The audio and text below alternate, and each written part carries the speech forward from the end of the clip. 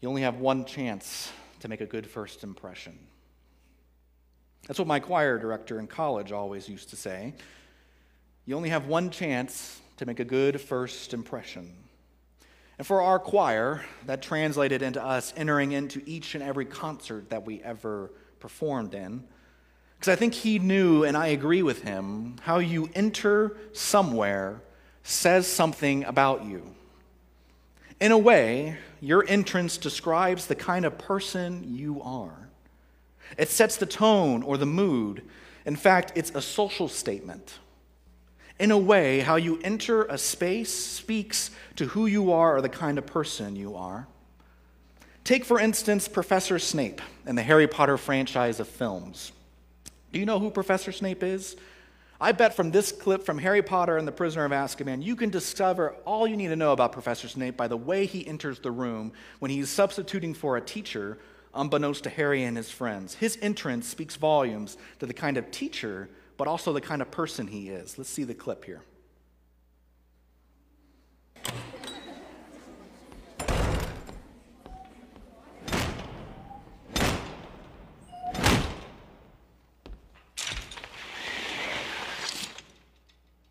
Turn to page 394.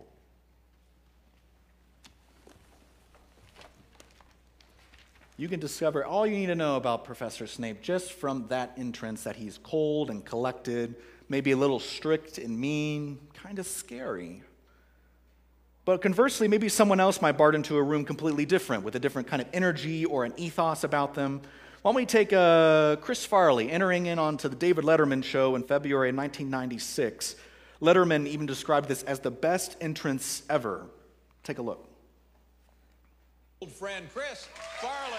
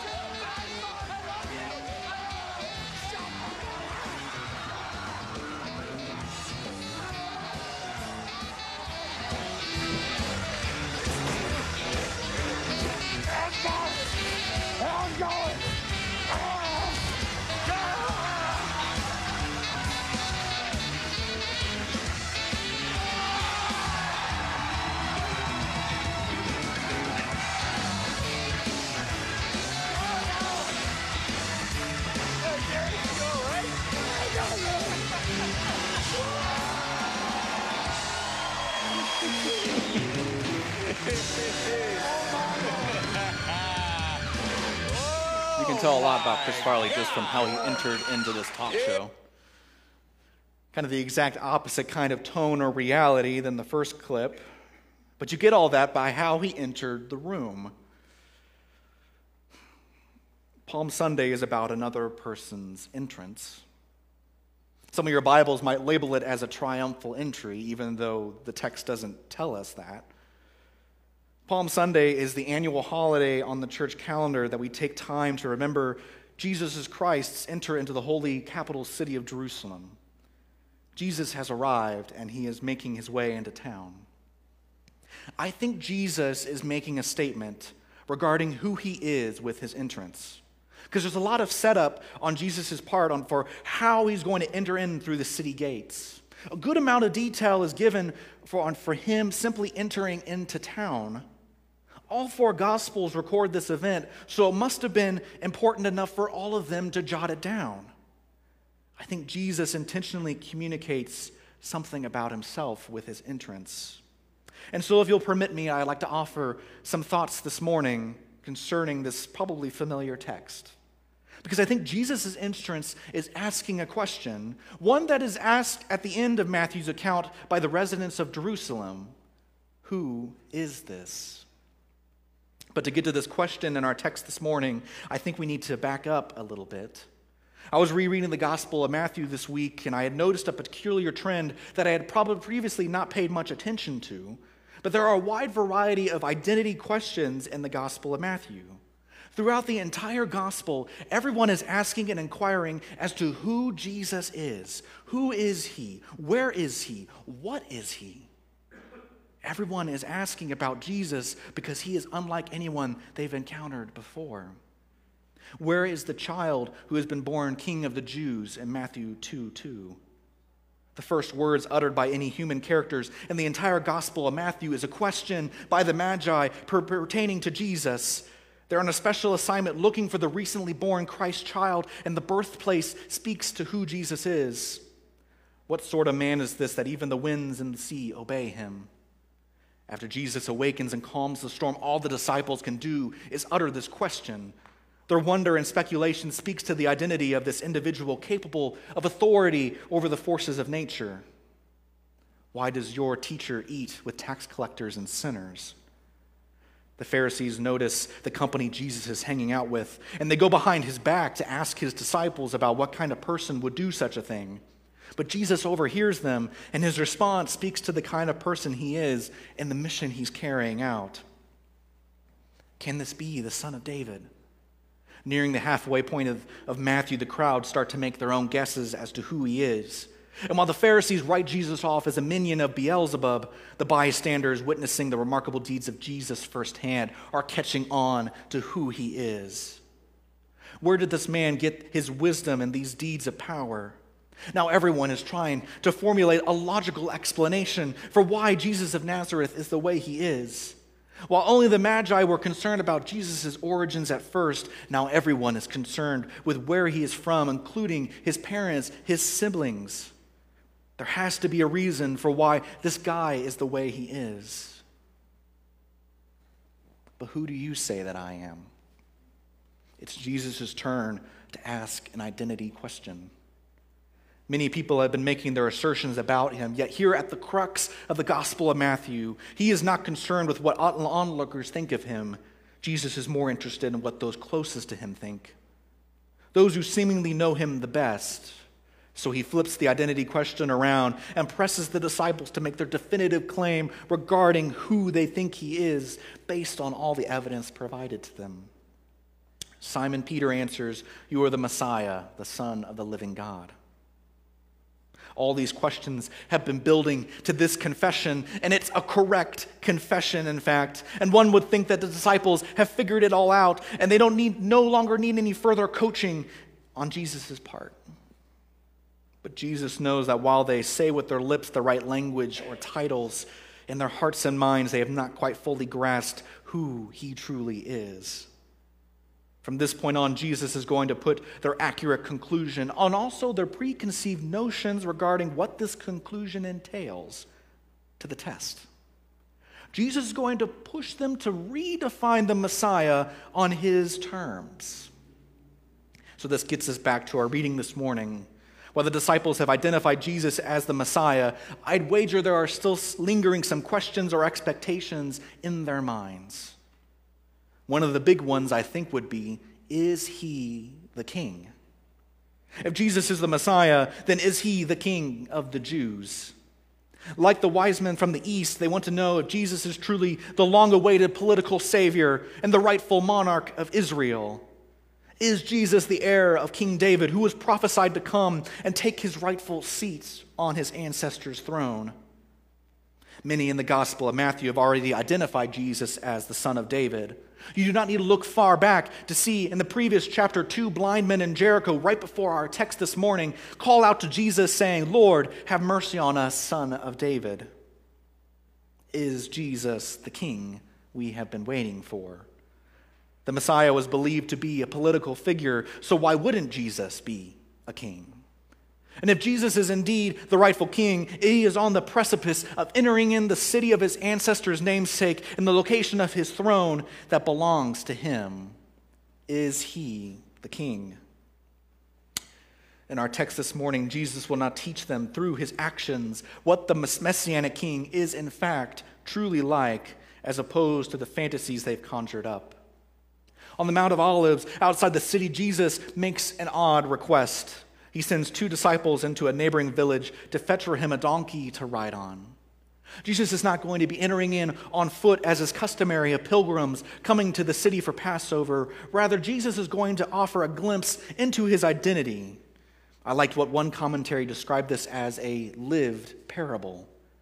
Jesus is going to ride into Jerusalem to exemplify what kind of king he truly is, because he is fully aware of how he's going to exit later that week. He is letting his actions speak louder than words. In a way, Jesus is fully aware of the messianic expectations of his actions. However, he's going to turn them on their heads. So for those that have heard this text preached year after year, you've likely heard Jesus' procession into Jerusalem being reminiscent of processionals by secular government officials and military leaders. And in the context of the New Testament, the Romans would engage in such a practice. Roman governors and generals would have been met by the public when they arrived to a town with massive fanfare and adoration. No doubt earlier that day, Pontius Pilate would have been greeted by such an assembly in Jerusalem. But this cultural practice even predates the Romans. Conquering kings and rulers throughout the ancient world would parade through cities celebrated by their subjects for their heroic deeds. Riding in on a war horse, followed by their decorated army, was a testament that this political and military figure was victorious and worthy of praise. But for cities under the thumb of a foreign power like Jerusalem was, the fear often was in their minds that they did not greet to the satisfaction of the one that conquered them, they potentially faced annihilation. But with this in mind, when you read Jesus' entrance, it pales in comparison. Judged in the light of any ordinary standards of regal splendor, military display, political campaigning, or effective advertising, it's rather pathetic and anticlimactic.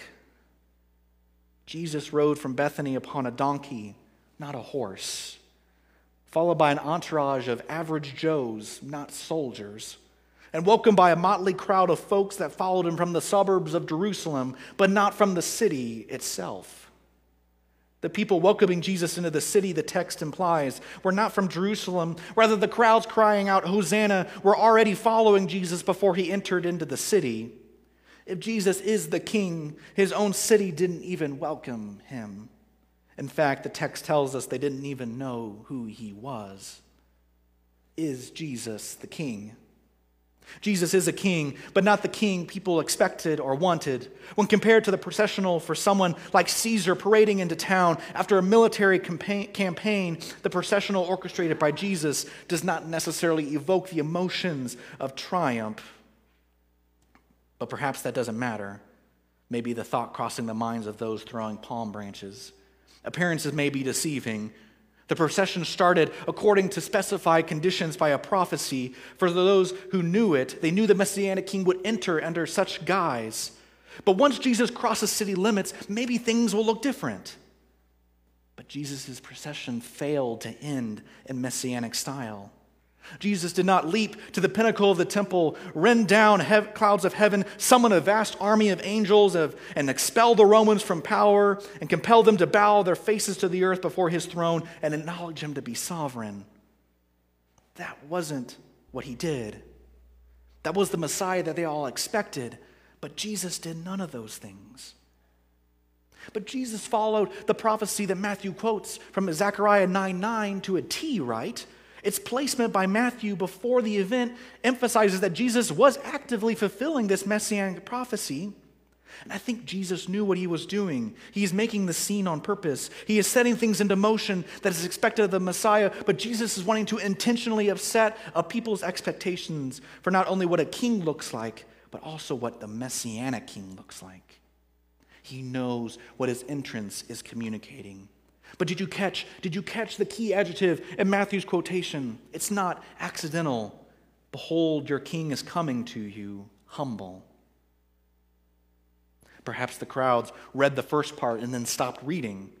They were diligent to wait for a king, but failed to read the core attributes of this king. But I can't fault them for reading the quotation incorrectly, because Matthew omits part of Zechariah 9:9, though you'd likely not notice it unless you've read Zechariah recently. If you flip in your Bibles to Zechariah 9:9, it reads this: "Lo, your king comes to you, triumphant and victorious is he, humble and riding on a donkey." So of course the crowds pay attention. If they paid attention in Sunday school, they would gravitate to the phrase Matthew leaves out. But Matthew cuts out part of the prophecy to place emphasis on the true nature of Jesus as a different kind of king in light of what Matthew will know later that week. Humility. Or a better rendering of the word is gentleness. This is the key descriptor of Jesus' kingship. While humble and gentle are often interchangeable, gentleness is preferred because it underlines the upside-down kind of monarchy of the Messiah seen in the person of Jesus. Jesus has entered into Jerusalem not on a war horse, but on a donkey. Jesus has arrived to the capital city with no sword in hand, but hands ready to receive nails. Jesus deserved to sit on the royal throne, but he'll end up hanging on a cross. Jesus is entering into Jerusalem vulnerable to whatever his enemies will do to him. The one entering with a picture of triumph will exit in a picture of defeat. This is King Jesus. The kingship of Jesus looks more like a certain kingdom wherein there was a handsome prince searching for a woman worthy enough to be his wife and to become queen of the land. One day, while running an errand for his father, the prince passed through a poor village. As he glanced out the window of his carriage, his eyes fell on a beautiful peasant maiden. During the ensuing days, he often passed by the young lady and soon fell in love with her by sight. But he had a problem. How could he seek her hand? He could command her to marry him, but the prince wanted someone who would marry him out of love, not coercion. He could show up at her door in this splendid uniform and a gold carriage drawn by 6 horses, attendants in tow, and bearing a chest of jewels and gold coins. But then how could he know if she truly loved him or if she was just overawed and overwhelmed with his splendor? But finally he came up with a solution. He stripped off his royal robes, put on common dress, moved into the village, and got to know her without revealing his identity. As he lived among the people, the prince and the maiden became friends, shared each other's interests, and talked about their concerns. But by and by, the young lady grew to love him for who he was because he had first loved her. This is the kind of king Jesus is. The Prince of Peace himself laid aside the robes of glory, garbed himself as a peasant, became a human being, and moved into our village, onto our planet, to woo us to himself. His kingship is marked by humility and gentleness, not coercion, manipulation, or violence. Like the Apostle Paul says in Philippians chapter 2, verses 5 through 8, "Have this mind among yourselves, which is yours in Christ Jesus, who, though he was in the form of God, did not count himself equality with God as a thing to be grasped, but emptied himself by taking the form of a servant, being born in the likeness of men. And being found in human form, he humbled himself by becoming obedient to the point of death, even death on a cross." So perhaps the triumphal entry should be relabeled something as the conspicuously meek entry. Jesus is putting on display the true nature of what his identity as a king looks like. And it's nothing like the monarchs of his day, nor the expectations of the Messiah. Is he the king? He is, but not any sort of king you've heard of. This is the king we celebrate today. Our praises and adorations are to this king who did not think it too lowly or humiliating to take on human flesh, live a sinless life, innocently suffer excruciating pain, and sacrifice himself where we belonged. Unlike politicians who talk a good game but do not deliver on results, Jesus is unlike anyone else because he actually did what he said he would do. He set aside his crown of glory to put on a crown of thorns. But catch this, church, catch this. The key here is not only knowing and believing this about Jesus, but also acting on it.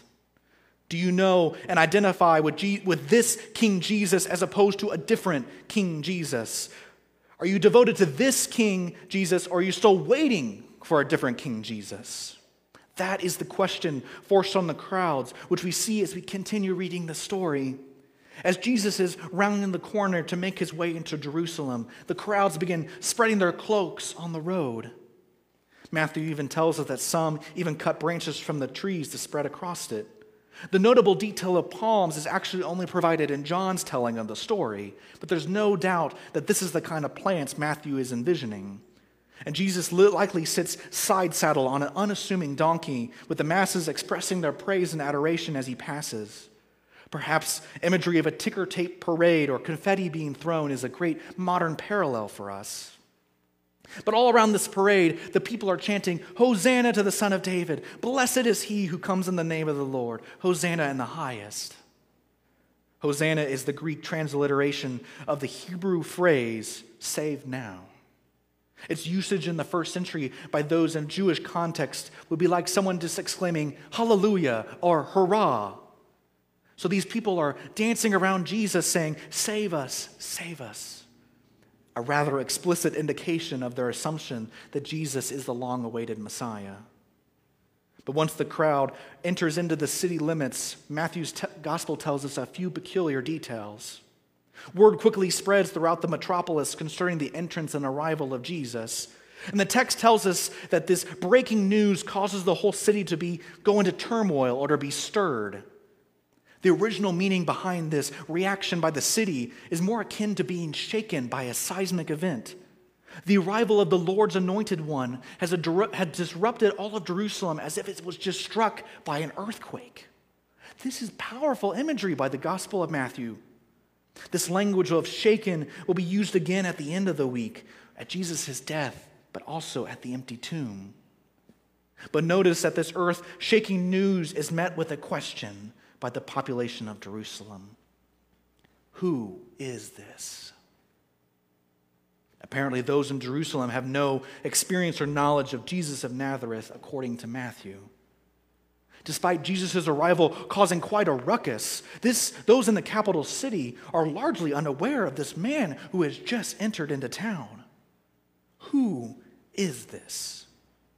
It sounds awfully alike Jesus' question, but who do you say that I am?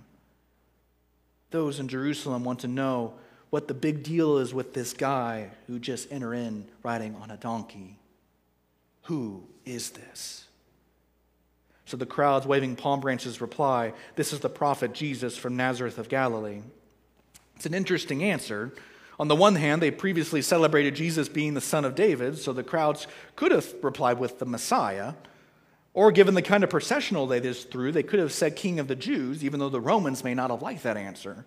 But they settle with prophet, which is also not a wrong answer. Jesus was indeed a prophet. In fact, Jesus is said to be a prophet like Moses, but even greater than Moses. But what this exchange teaches us is a critical detail concerning those waving palm branches and celebrating Jesus' entry.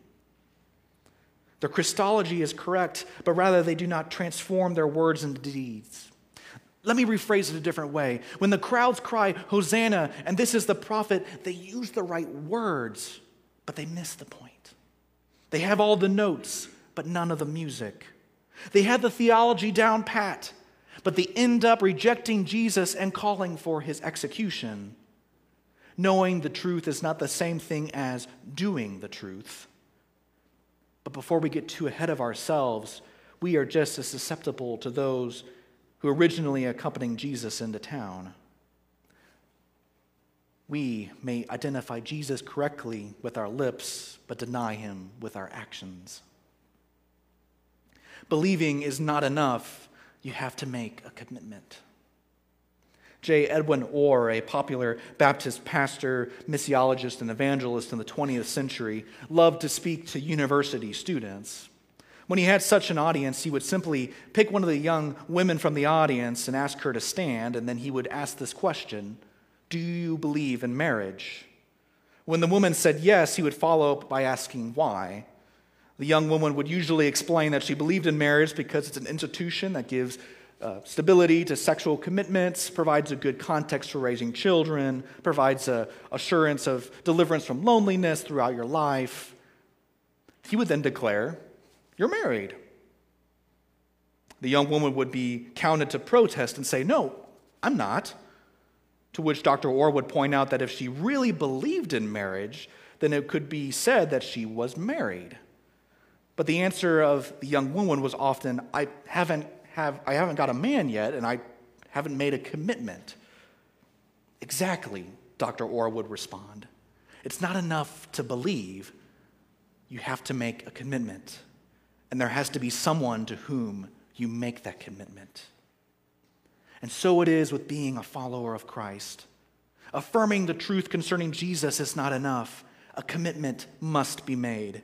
It's not enough to exclaim, Hosanna, and rightfully label Jesus correctly. You have to be in full alignment with his agenda and programming. You have to imitate the humility and meekness he displays in his entrance. And so I ask you, church, in your words and deeds, is your allegiance with the King on display obvious?